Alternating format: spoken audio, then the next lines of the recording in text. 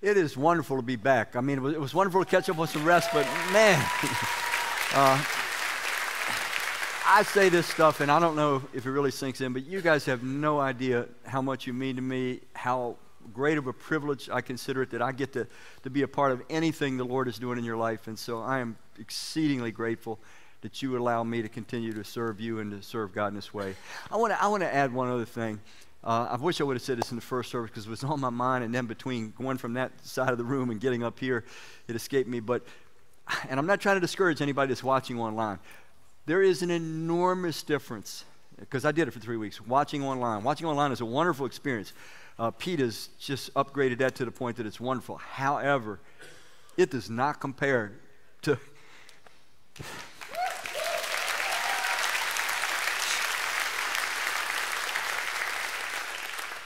It doesn't compare to being in this room. You know, Jesus said, where 2 or 3 are gathered together in my name, there I'm in the midst. Thank you. The presence of God is just so palpable. This worship team that we have, I don't know if any of you get a sense of what a unique blessing we have. This is special, folks. It really is. And anyway, I'll stop there because I'll blabber on and on. Okay, so to introduce this series, and of course, you know, Kim, Pete have already said a little bit about it. It's going to deal with the book of James, but let me just kind of trigger your thought life a little bit with this. Life is hard. I think we can all agree to that to some extent. Then you die. Then they throw dirt in your face. Then the worms eat you. Be grateful it happens in that order. Yeah. Now, there are people that are without God, without hope, that knowingly or unknowingly, this is their life. This is as good as it gets. But what I want to do is start you with a slightly, not radically different, but a slightly different thought. And it's this. Sometimes life can seem hard, but it's not necessarily because you're doing something, what is the word? Wrong. It may be because you're doing something right. This series that we're going to take in the book of James, and I urge you, take advantage of this. For 6 weeks we're going to be in the book of James. It won't go word for word, but it'll be pretty close to it. But read the book of James for yourself. If you read it over and over and over, it will be more meaningful to you. But James is writing to a group of Christ followers who are going through difficulties, going through hard times, not because they've done anything wrong, but because what they've done right. Sometimes we Christians unknowingly present the message of Christ to people with the feel that if you put your trust in Christ and become his follower, man, everything is going to work out in your life. You know, the ball is always going to bounce in your behalf. The boss is going to love you. The dog's always going to love you. Your wife, your spouse, your husband's going to, you know, everything's going to work wonderful. Jesus is going to make everything perfect all the time. But frankly, that isn't what Christ himself wanted his followers to understand about the nature of life, and particularly the nature of life of being one of his followers. So we're in this book of James, and let me just tell you a little bit about James. James is unique in that he is the half-brother of Jesus. Can you imagine what growing up in that household was like? You're the sinful guy. You're an everyday, ordinary, sinful guy, James, and you're living with Mr. Perfect over there, you know. Now, here's why I say that. The scripture records James was not a follower of Jesus. He did not receive Jesus as being the Christ, the Messiah, the Savior of the world while Jesus was alive. James was converted because of the visible resurrection evidence of his half-brother rising from the dead. That stopped him. That converted him. James is a powerful incentive for us to know the validity, the factual basis of the New Testament message that we have. So James is converted, it says in 1 Corinthians 15:7, as he sees the resurrected Christ. Now James is writing the background of the book of James. James is writing to a group of people that had become followers of Jesus in Jerusalem. Now everything had gone really good for a while in Jerusalem. They start out on the day of Pentecost, Acts 2:41, it says that 3,000 people all at once put their trust in Christ and became his followers. So they went from 120 to 3,120 within just 50 days of Jesus' resurrection from the dead.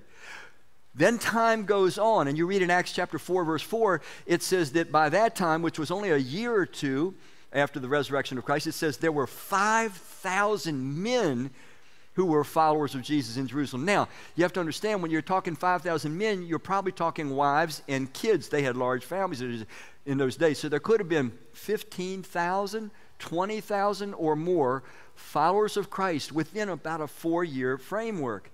So the church in Jerusalem was growing by leaps and bounds. Jerusalem was a city that only averaged about 50,000 people. So all at once, this Christian community is exploding with growth, but then everything comes to a screeching halt. It says in Acts chapter 7, and you read it on your own sometime, that one particular follower of Christ, a guy named Stephen, he starts debating with the religious leaders, trying to prove to them from their own scripture that Jesus indeed is the Messiah. He is the Christ. He is the Savior of the world.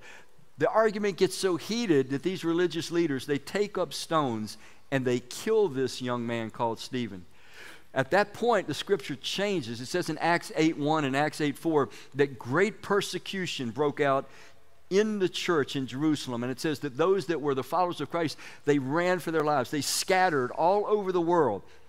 Chapter 8 in Acts, verse 4, though, says this. It says, everywhere that they went, they proclaimed the message of Christ everywhere they went. Now, mind you, they just had to flee homes, businesses, families, friends, because they were being persecuted for being followers of Christ.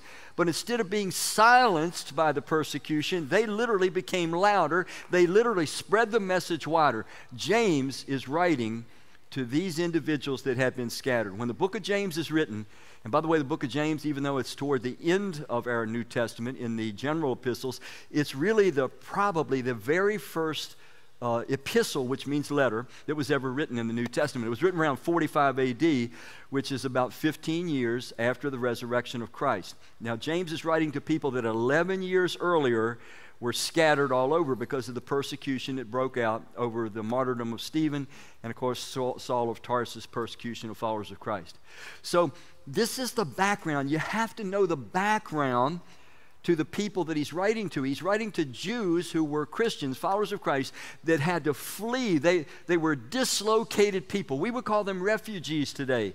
They were disoriented, most likely. They had, again, I'm going to rephrase what I said before. They likely lost family members because families were being split. Some were followers of Jesus as the Christ, some were not. They lost friendships, no doubt, over this. They lost businesses. They lost homes. These people were just fleeing for their lives because of this allegiance to Christ. And yet everywhere they went, they refused to be silent. They couldn't keep silent. Once you know the truth, you just can't keep it to yourself. So this is the background. James is writing to these individuals. It's now, about 11 years since the persecution. He's no doubt, as a pastor, he was the pastor of the church of Jerusalem. And James probably went through quite an up and down because he saw explosive growth within just a few years, up to 15,000, 20,000 people. But then they all ran for their lives, and he probably saw a tremendous decline within a short period of time too. James, led by the Spirit of God, though, that's who he's writing to, and he's going to touch on a lot of subjects. Today, we're going to talk about, he's going to touch on the nature of trials. He's going to then talk to them about the place that the Word of God needs to stay in our lives, particularly during trials. He's going to talk to them about genuine and false faith. A person can say they have trust in Christ, but it's not genuine, it's not real. He's going to show the nature of authentic trust in Christ.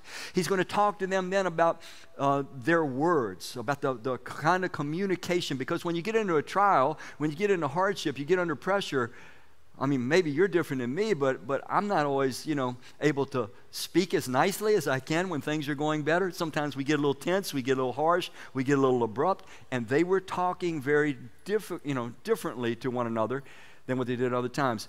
He's going to then talk to them also about ultimately the second coming of Christ and about the danger of, during these times of trials, being seduced by societal pleasures and power and prestige and all these kinds of things. Worldliness is what we call it in the Christian community. Okay, so he's going to cover all these things, but he's covering them in the context of people that are undergoing pressure, that are undergoing trials, that are feeling disoriented, feeling dislocated, maybe discouraged, maybe depressed, because things are not going the way they want them to go in their life. Now, I'm not going to do this, but if I were to ask in here today, can I just see I'm not doing this, so don't do it, please. If I could just see a raising of hands of those that things are not going the way you would like them to go in some sector of your life. And again, I said, you don't have to, thank you, sir, but you don't have to tell me that. Because I know it's true of all of us on any given day, any given week, and so will it be until the day this journey is over. That's what we're going to find in Scripture. So let's get right to our title today.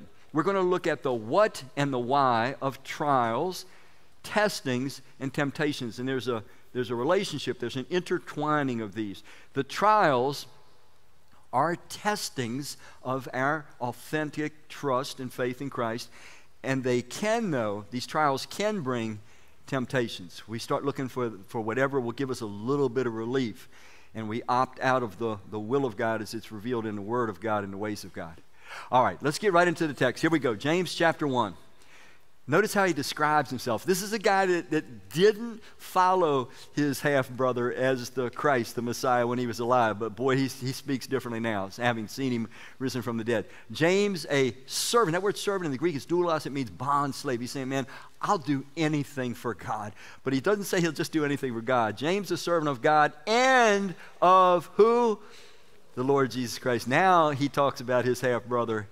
He's my Lord. And I'll do anything. I will serve him in any way that he desires, in any way that I can. James, a servant of God and of the Lord Jesus Christ. Now, to the 12 tribes, there were 12 tribes of Israel scattered, and that word scattered is interesting. In the Greek, it's diaspora, and it meant the way Jesus used it earlier in a parable. He said that the children of the kingdom, the followers of God, God scatters them like seed around the world, wanting our influence to impact the areas where he scatters us. So this is kind of coded language for the Christian community. To the 12 tribes, these were Jewish Christians who had been scattered. James is letting them know, you may feel like you just ran for your life because of persecution. You may feel disoriented and dislocated, but God sees you as his seed, and he scattered you out this way, and he scattered you out that way. And everywhere they went, they kept proclaiming the truth about God and the truth about life. They were his scattered ones, his seed. Greetings, and now he gets to the text for today. Consider it pure joy, my brothers and sisters, whenever, he doesn't say if ever, whenever you face trials of what? Many kinds. Now, if we just listen to that language, it doesn't really make rational sense initially. Consider it joy when you face trials. That is not typically our reaction when we face trials of many kinds. I mean, there's mental trials that are grueling. There's emotional trials. There's physical trials that can take you to a whole different place. There's relational trials that can shake you to your core. There are financial trials. I mean, we could just keep on adding this. He says trials of many kind. Whatever kind of trial that you may have gone through or are going through, it fits into this passage. But what he says sounds outrageous. He says to count it or consider it pure joy, my brothers and sisters, you followers of Christ, when you face trials of many kinds. That is not our natural reaction.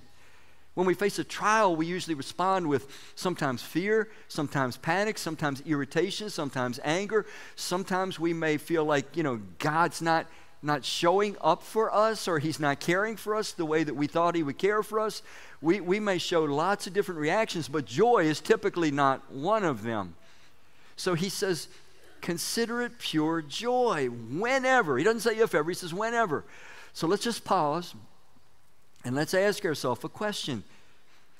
Whatever kind of trial, this is an uncomfortable circumstance, something you and I don't desire, something that's bringing us consternation, not joy, not pleasure. Whatever kind of trial, is your reaction, is my reaction, that I'm going to count this joy? Typically, honestly, it's not. But God, who is here today. His presence is manifest today. He wants to change my mind, your mind, for the rest of our lives about this thing. Now, I want to say something I said in the first service, because it's probably critical that I say things like this more frequently. Here's the God's truth. Some of you today, and I'm not trying to be disrespectful or insult anybody. It's the last thing I want to do, but I'm just being straight with you, because I think it might provoke you to rethink some things. Some of you today, you are only going to hear a man, me, speaking. That's it. Just something you'll shrug your shoulders and like, big deal. At least it didn't put me to sleep. Or maybe it did put me to sleep, and that was a good thing, you know. But that you'll just hear a man. That's all you're going to hear. It's not going to change your life at all. It's not going to change your mind at all. But some of you here today, you are going to hear God speak directly, experientially to you. You are actually going to encounter God, and you're going to know it. Now, what's the difference between those that just hear a man and those that hear God? It's based on our condition as we come in here. If you are here today and you say, God, I want so much to hear from you. You can speak to me on any subject you want, any way you want. I just want to hear from you. You are my creator, and I want to encounter you. And I want to tell you something. You can encounter God when God's people are gathered in a way that we cannot encounter God on our own. You're saying, Randy, you can't encounter God alone. Of course you can, but there is a different level of intensity when God's people gather like this. If we come saying, God, I don't really care what it is you want to talk to me about. I just want to hear from you today. I don't want to hear anything or anybody else. I want to hear from you. You will absolutely hear from God every time you come with that kind of an attitude. Every time. But if you don't come with that kind of attitude, and I'm not trying to be disrespectful again or get you angry, you're just going to hear a man. You're just going to hear a talk. And it'll be like any other talk you've heard. It won't impact your life. So tuck that away as we get into this text. So he says, count up your joy when you face trials of many kinds. Well, our mind immediately bolts to why? Why should I do that? Now, we're going to spend a lot of time in the second part of the message getting into the why, but I'm going to touch on it a little bit now as well. So here we go. Because, that's a big word. Count up your joy when you face trials of many kinds. Because, that's the why. Why? Because you know that the testing of your faith, that is a Greek word pistis that Pete mentioned earlier. It means faith, trust, reliance, confidence. It is the idea of relationally, do I trust God as he's revealed himself in Christ or not? The testing of your faith, the testing of your trust produces perseverance. Perseverance is I stay under the circumstances and I stay faithful to God's will as it's revealed in his word, and I do what he says to me to do in his word, and I just endure whatever comes with my obedience to God. I stay under. I persevere. Your trust produces perseverance. Let perseverance finish its work so that you may be, what is the word? Mature and complete. What we need, Paul. What does maturity look like? What is he talking about? What will I look like when I'm all grown up? Remember when you were a kid, you always wonder, what are you going to be when you're all grown up? What does the scripture mean when it says maturity? Well, Ephesians 4:13, it tells us specifically. It says to be mature is to literally have all the perfection, the character perfection of Christ. You got to hear what the Spirit of God's saying here. It's saying that right now, if you've put your trust in Christ and become his follower, you have a God-given capacity to grow and develop exponentially for the rest of your life, to continue in any and every circumstance to become more and more, or less and less, I might add, like Christ. But when I'm all grown up and mature, I'm going to be a Christ-like version of myself. Your distinct personality, but a Christ-like version of you. That is meant to be the goal, one of the chief goals in our existence during this journey we call life. That you may be mature and complete, not lacking anything. Now, he gets into something about wisdom here. He says, if any of you lacks wisdom, you should ask God, who gives generously to all without finding fault, and it will be given to you. He goes on, but when you ask, you must believe, that's that Greek word pistis again, you must trust, you must have confidence, you must have reliance. You must trust and not doubt, because the one who doubts is like the wave of the sea, blown and tossed by the wind. That person should not expect to receive anything from the Lord. Such a person is, what does it say? double-minded, unstable in all they do. Now, wait a minute. What is he talking about? It says, first, ask God. When you're in the trial, ask God for wisdom, and he'll give it to you. But then it says, but man, if you're double-minded, if you're unstable, in other words, if you're wishy-washy, if you got one side of your leg on the fence and another side on the other side, don't even bother asking God, because he really can't lead you and guide you, because you sometimes do your will and you sometimes do his will. You just do what's convenient. He's saying God can't lead or guide somebody like that. He can't help them. But when he's asking, when he says here we should ask for wisdom, he's not asking for wisdom as to the why of the trial. And that's what we tend to do. We say, why is this happening? God, you could have prevented this. You could have protected me. You could have provided better. Why? I thought now that I was your child, you would stick up for me better than this. You got all the power in heaven and earth, and yet you're letting this stuff happen to me. But that's not it, because James has already told us the why of the trial. It says so that the testing of our trust or faith would develop in perseverance, and perseverance would develop into character and maturity, Christ-like maturity. So he's already told us the why. The trial is a context. It is a developmental context for the growth of our Christ-like character. So when he's saying ask for wisdom here, it's the wisdom of, what do you want me to do? What should I do in this situation? Now, Lord, I'm in this trial. It's got me disoriented. It's got me dislocated. It's got me discouraged. It's got me confused. What is your will? Show me, give me clarity on what I'm supposed to do in this situation. That's what he's talking about when he says asking for wisdom. And he's saying, but God's not going to give wisdom unless you have already made up your mind. I'm going to be obedient to God. I'm going to be faithful to his word and his will in this situation. I just need clarity. I just need to know exactly what he wants me to do, how he wants me to do it. And God promises to us he'll give us wisdom. He'll give us wisdom in that kind of a circumstance. But I have to have, again, a heart that's already in a completely trusting, obedient state. All right. So we're going to go a little deeper. The what of trials, testings, and temptations. Now again, we're not going to the why. The why is in the second part of the message. Just the what. I just want you to take in some truth concerning trials, testings, and temptations. Here we go.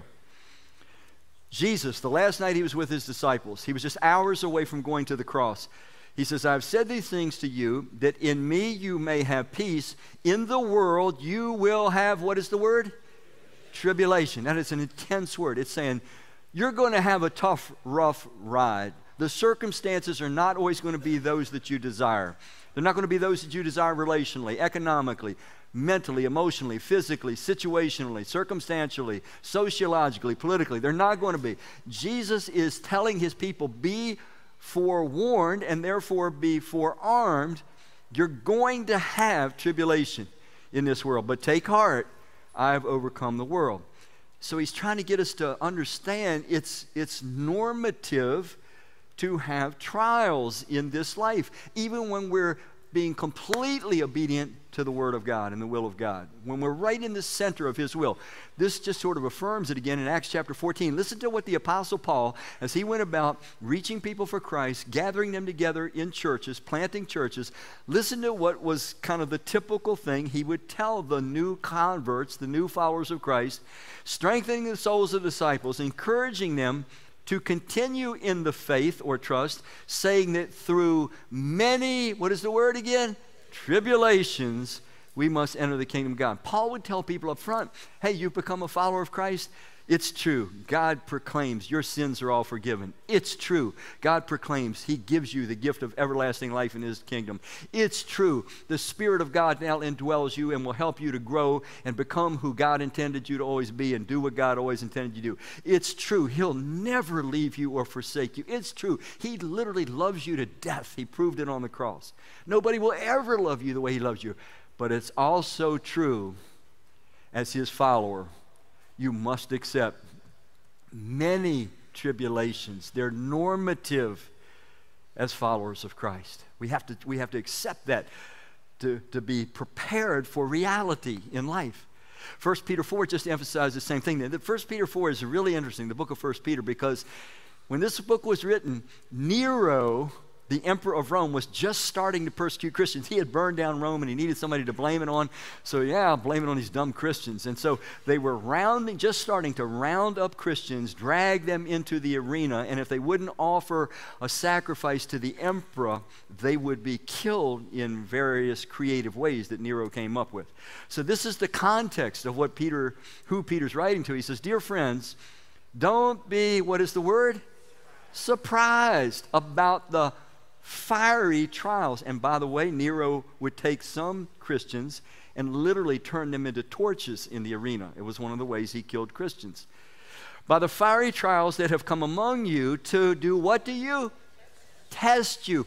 Keep that in mind. One of the things we're going to see is that trials provide a context for the testing of the authenticity or lack thereof of our trust in Christ. For the test you. These are not strange happenings. Notice again, he's just saying that this is normative. Expect this. These are not strange happenings. Instead, rejoice as you share Christ's suffering. Christ didn't do anything that he deserved suffering. And yet, even before he went to the cross, he was mocked, he was maligned, he was slandered. He's a glutton, he's a drunk. They said all kinds of things. He's demon-possessed. They said all kinds of things. So we're just walking in the footsteps of our Savior. And you've probably known someone that has had something so painful, so unjust occur to them. They maybe lost a business. Somebody stole their business away from them, or their spouse abandoned them or cheated on them or something, or any other number of things. And it just shakes them, and they get angry at God. And they say, I'm not going to have anything to do with you if this is all the good that you're going to do to me. It's because they don't read what God has already told us is realistic expectations. We are to, you got to hear this, because some of you, I guarantee there's somebody in this room right now. But Randy, this is not fair. Well, you don't understand what I'm suffering right now. It is completely unfair. I don't deserve any of this. I believe you. But it's not realistic to think that you still won't suffer it. Jesus did not deserve any suffering. But he suffered as an example, because we as his followers are told to expect, to just get our minds braced for it, that we're going to have trials, and they're going to be unjust, and some of them are going to shake our world. These people that James was writing to, they had to run for their lives. They were living like refugees. They were dislocated. They were disoriented, and not having an easy run in life. So Peter says, don't be surprised. Let's draw some conclusions. First of all, this is where we need to start. And this is not bad news, because Jesus predicted this, so when we experience it, they can be faith-building, trust-building. Yep, it's just like you said, Lord, I'm having trials, and they're unjust, and they're coming in all sorts of forms, just like you said, it's happening. Trials cannot be, can you say it out loud? Escaped. Don't even try. I'm not saying run toward them, but I'm saying they can't be escaped. Let's go on. But they can be transformed to sources of joy. James said, count it all joy when you're in trials of many kinds, because you know that the testing of your faith produces perseverance, and perseverance, character, and that means Christ-like maturity. So James says there's good that can come out of these trials. It is a developmental context, and if you tuck that away in your mind, you'll be able to change that emotion, which initially is a negative reaction, to a positive, joyful reaction. You're saying, I don't like what's happening, but I like what God says will happen in me, through me, to me, if I stay faithful during this time to him. That's the process. Let me go on. We don't choose our trials. They usually feel like a blind side. They usually feel quite undeserved. Our gut reaction might be sometimes, God, I can't believe you're letting this thing happen to me. Why? I see no sense in it. You ever met somebody, a Christ follower, and they say, I'm telling you, I'm struggling with this one, Randy. I can't see any sense in why God would let me go through this. You ever met somebody with that kind of thing? It's not uncommon. But it's because they're not taking Scripture seriously or not reading it. I don't know which. We don't choose our trials, but we do choose their impact on us. Trials can be destructive or what? Constructive. Count it all joy because it brings the testing of your faith, and testing of your faith, perseverance, and perseverance, character, and so forth.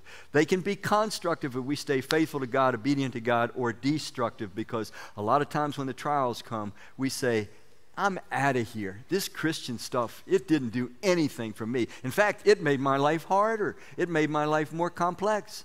I was feeling like half the time I was not pleasing to God, and then I was still getting my ears beaten down everywhere I looked. I'm out of here, which exposes that their so-called trust in Christ was not authentic.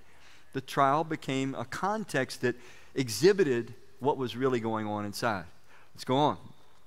Our trust in the Lord, or lack thereof, determines which. Whether the trial is destructive or constructive, it's determined by us. And it will be determined by our actual authentic trust in Christ or lack thereof, which will be exposed by our disobedience and our distancing ourselves from God, from His Word, from His will, and so forth. Now, we're going to go to the why side of this equation. We've looked at the what. These things are normative. They're meant to be constructive. Our trust or lack thereof will determine it. But we're going to emphasize a little bit the why. Why? The why of trials. We've already heard they're meant to be developmental. We're going to dig a little deeper in this. Let's go back to James again, chapter 1, verse 12. He picks up his conversation. He says, "Blessed is the one who perseveres under trial, because having stood the test," here it is again, this testing, that person will receive the crown of life that the Lord has promised to those who love Him. So James is saying, if you stay faithful to Christ and obedient to the Word of God while you're undergoing this trial, God will give you a crown of life. Now, what does that mean? Some people say, well, that means, at the day when Jesus rewards His people, you'll be given some kind of distinctive reward. That's possibly true, but I don't think that's what it's talking about. It's talking about an experiential reality. It's saying that when you and I go through trials, and we go through one set and another and another and another, and we keep on staying faithful to God through those, we stay obedient to the Word of God, something changes inside of us so that we have what I'm going to call spiritual climate control.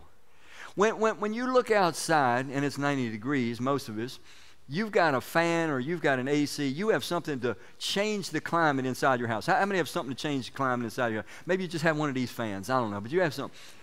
And when it's wintertime and it's, below zero or close to zero, your house is not below zero. No. You have climate control. The crown of life he's talking about, when I go through one kind of trial and another, I become sort of an experienced person in life. I know how the Lord sustained me in one. I know how He sustained me in another. I learned now by experience how being obedient to Him came out well.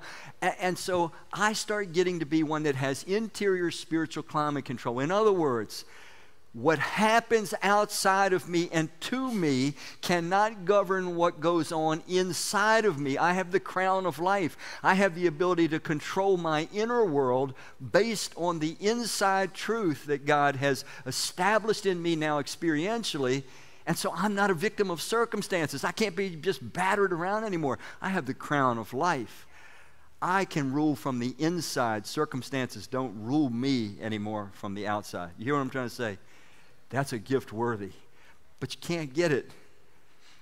None of us can get it without going through series of trials and learning to be faithful in them and letting them do their developmental work that they're meant to do.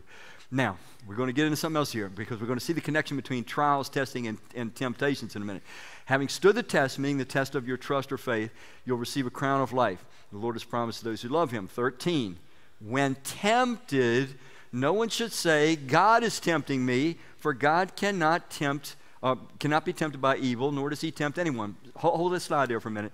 So what happens when we're in trials is it's kind of like the red lights on the dashboard of a car go off inside of us, and we say, man, it just hurts to be me. I just feel crappy all the time. I shouldn't have said crappy, probably. Badly. I just want to get out. I just want something. Man, I just want something to make me feel good again. So we start being tempted. There's always something that can make us feel good quickly, easily, but with a high price tag, usually down the road away. So when we're in trials, we become tempted to find a way to alleviate the immediate discomfort. And that usually involves disobeying God in some way, which comes with a high price tag, not immediately, but eventually.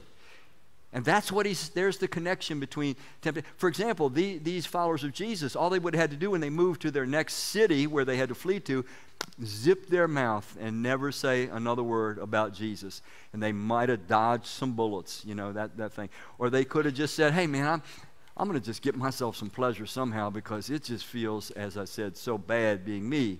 So that's where the temptation comes in. Now, I'm going to go off trail just a bit because this is important and relevant for some things that are occurring in our society today, all right? I want to take a closer look at something. No one should say, God is tempting me, for God cannot tempt, or God cannot be tempted by evil, nor does he tempt anyone. We have people today, we have a societal move today where people are literally saying it is God that is tempting them. Let me show you the connection between this statement, God is tempting them, and our native or natural desires. Let's go on to the next part. Each person is tempted when they are dragged away by their, what does it say? Their own evil desires. Let me show you how this goes down today and show you how relevant it is. We are being told today, and we are having it pushed at us very hardly, sometimes with the fear of consequences, that certain people were literally from birth, they had certain desires. From the time they were 2 or 3 years old, they always had these desires. It's the way that God made them. God made me with these desires. So if I'm being tempted, I'm just being, this is the way God made me. So these desires that I have, they validate that this is who I really am and the kind of lifestyle I should pursue. Does everybody know what I'm talking about without me saying it? Are we all together? You say amen if you know what I'm talking about. All right. But this says something very different. It says each person is tempted when they're dragged away by their own evil desire. Oh, but Randy, I've had this desire since I was 3 years old. It can't be evil. It must be something that God put in me, so I'm just going to be the person God made me to be. How many of you ever watched 2 and 3 year olds play? Get a group of them together. Can I see your hands? Are they capable of doing evil to one another? Do you have to teach them? Mine, you know, or to conk another kid on the head with a toy? No. You have to teach them not to do that. Evil desires, okay? So we're told today that a certain lifestyle is validated because I've had this desire almost since birth. And that makes it okay. And then added to the icing on the cake, they say, how can it be wrong to love somebody? How can you tell me it's wrong to just love somebody? Well, I'm not going to tell you it's wrong to love somebody. God doesn't say that. God says we should love everybody. It's not loving everybody, it's how we love them. For example, a husband and wife love one another one way, but that should not be the way that they love the next door neighbor or the children, right? So it's not loving, yeah. It's not the loving, it's how we love that is right or wrong.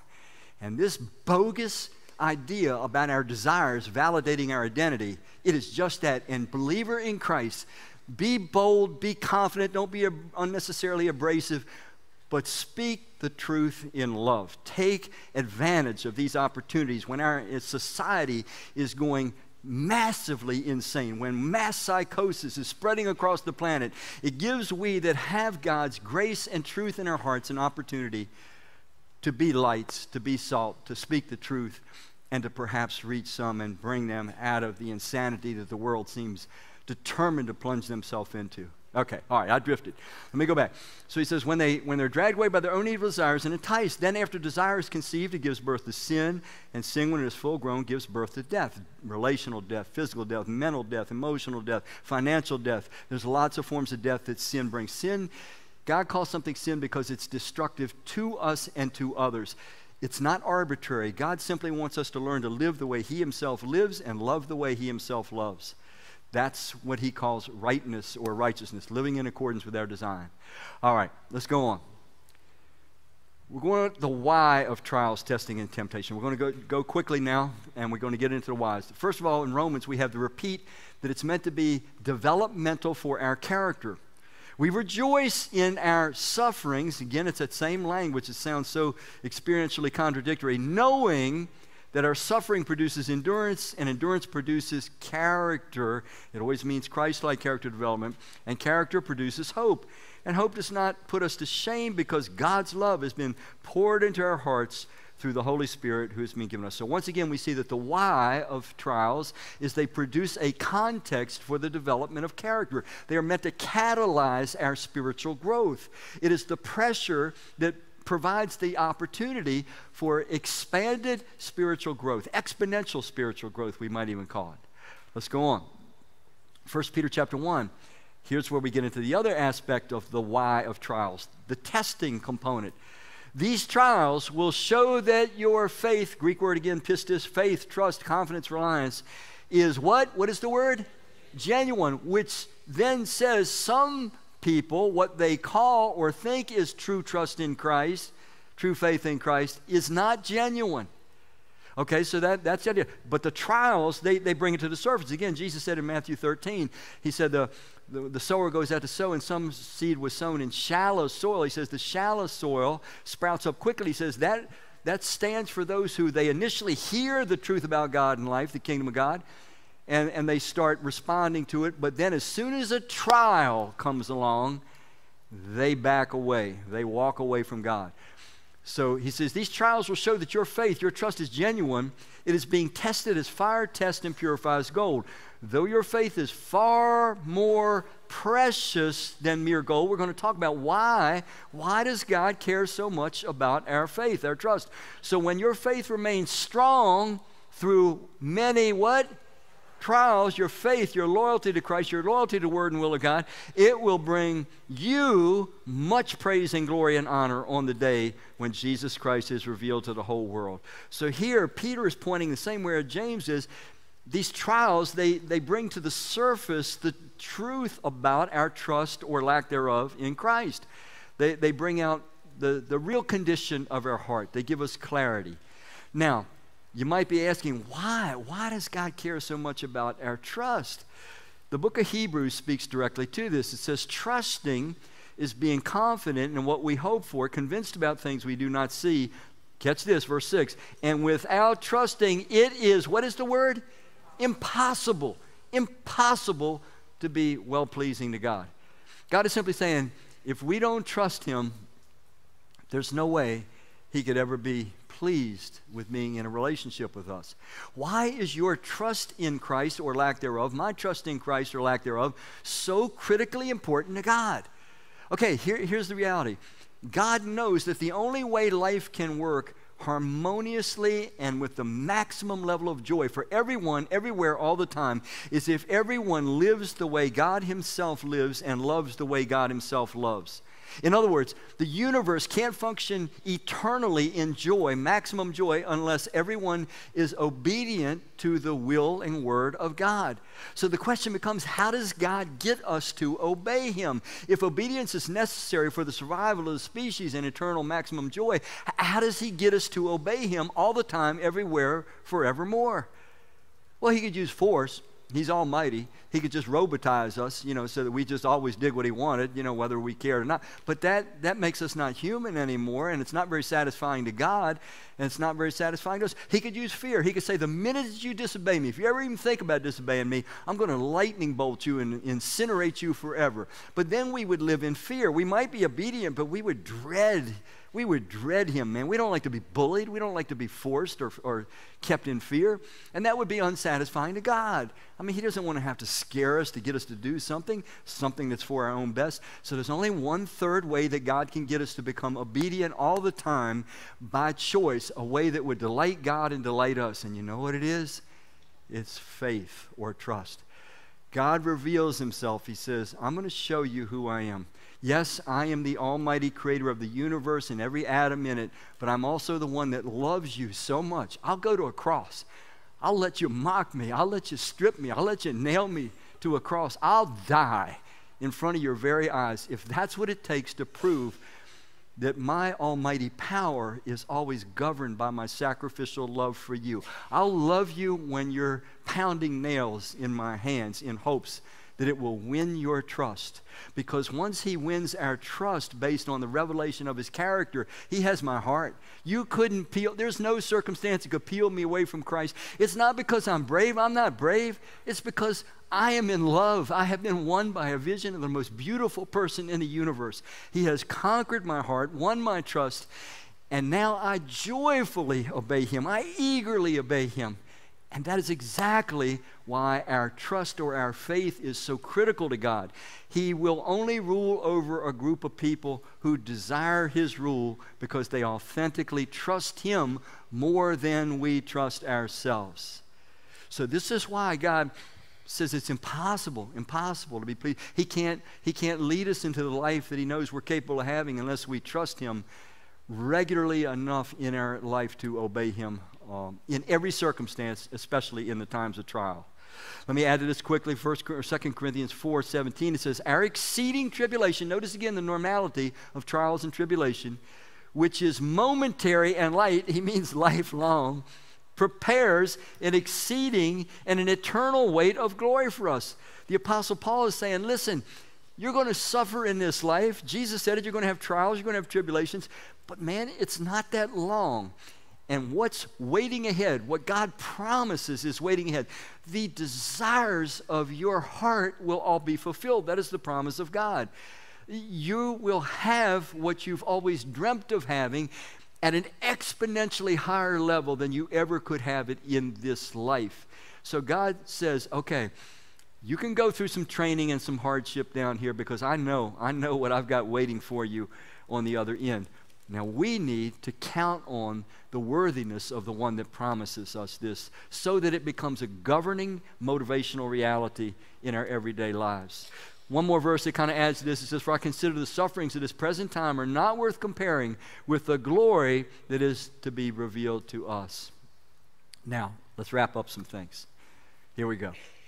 Trials without trust result in temptation. If I'm in a trial, I'm in a hard circumstance, but I don't authentically trust Christ, I'll look for options. Anything that will relieve the pressure, anything that will give me a little pleasure, a little power, a little profit. I'll just start becoming a selfish pragmatist. I'll just start looking around. So if I don't have trust in Christ, I'm going to look for something to alleviate my pain, and I don't much care what it is or what I have to do. But then add this, trials with trust result in triumphant transformation. Every time you and I are in a trial, we have an extraordinary opportunity for exponential growth. Growth typically is slow. We take in the Word of God, we learn His will, we learn His ways, we learn His heart, we serve, we give, we interact with one another. These all promote spiritual growth. But trials are like this intense lab that allows an opportunity for leaps forward in development of our Christ-like character if we seize them. Now, James says, count it all joy when you fall into trials of many kinds. I'm not going to ask you to raise your hand on this, but do you count it all joy when you fall into trials of many kinds? But James says there's a reason that we should count it joy, because we know that it allows us this opportunity for tremendous character development. But here's the problem. James is supposing that spiritual growth and character development matters to us.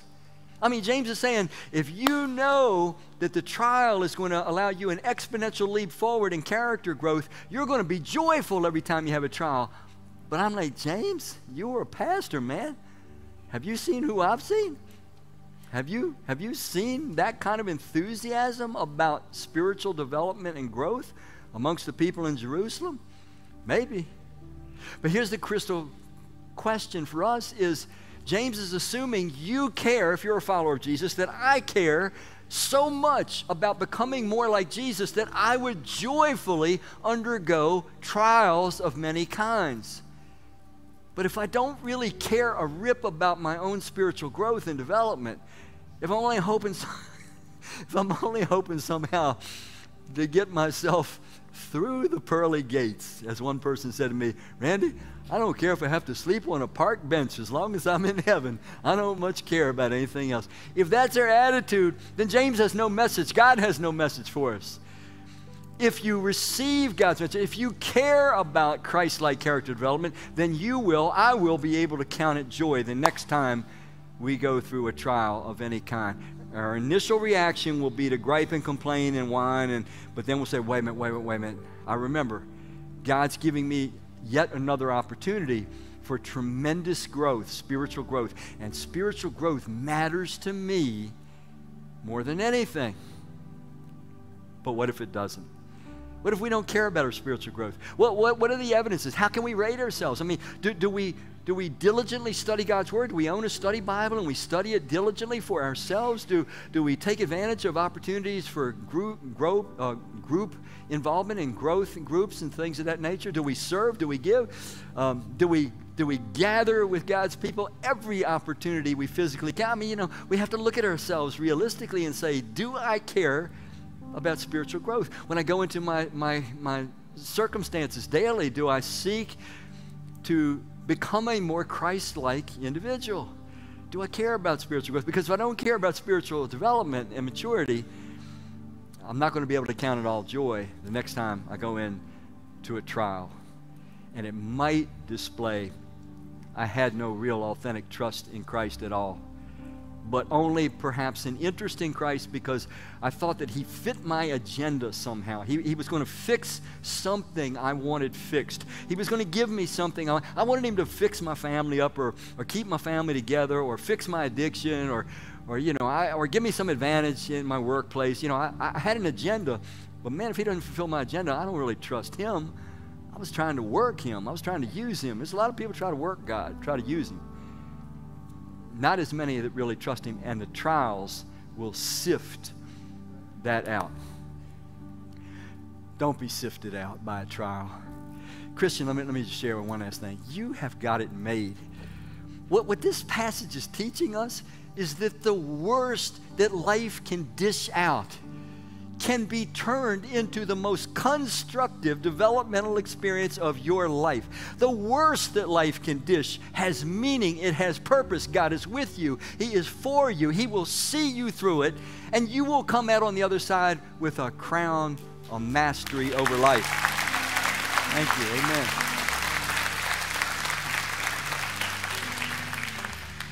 So let me close with giving this opportunity. Here we go. When you face your next trial, will you choose, notice it's a choice, to view it as a God-given developmental opportunity and thereby transform it to a source of, you tell me, joy. It's our choice, but it's based on our trust. If you're here today and maybe something has been said that caused you to question what you're calling authentic trust or faith in Christ, don't be uncertain before you leave here today. Why not this day? Humble yourself and say, I don't know who the rest of the world is following, but if Jesus could create the universe and if he loves me enough to sacrifice himself on the cross, I don't care who anybody else is following. I'm putting my trust in him, and I'm going to follow him fully, I'm going to follow him freely, and I'm going to follow him forever. If you've never made that decision, I urge you to humble yourself and consider, put your trust in Christ, become his follower today. That is what it means to be a Christian. He promises the forgiveness of all of our sins, the gift of everlasting life, and the working of his Spirit to help us become the Christ-like version of ourselves that God always intended us to become. And then for the rest of us, Christian, you're going to have to use your mind now. The next time you have a trial, you're not going to feel like counting it joy, right? Can we agree on that? It's not going to be our gut reaction. We're going to, oh, gee. But then we're going to stop and we're going to say, wait a minute. This is a God-given developmental opportunity. I'm going to stay rock solid, faithful, obedient to the Lord that loves me and created me for good purposes that go right into eternity.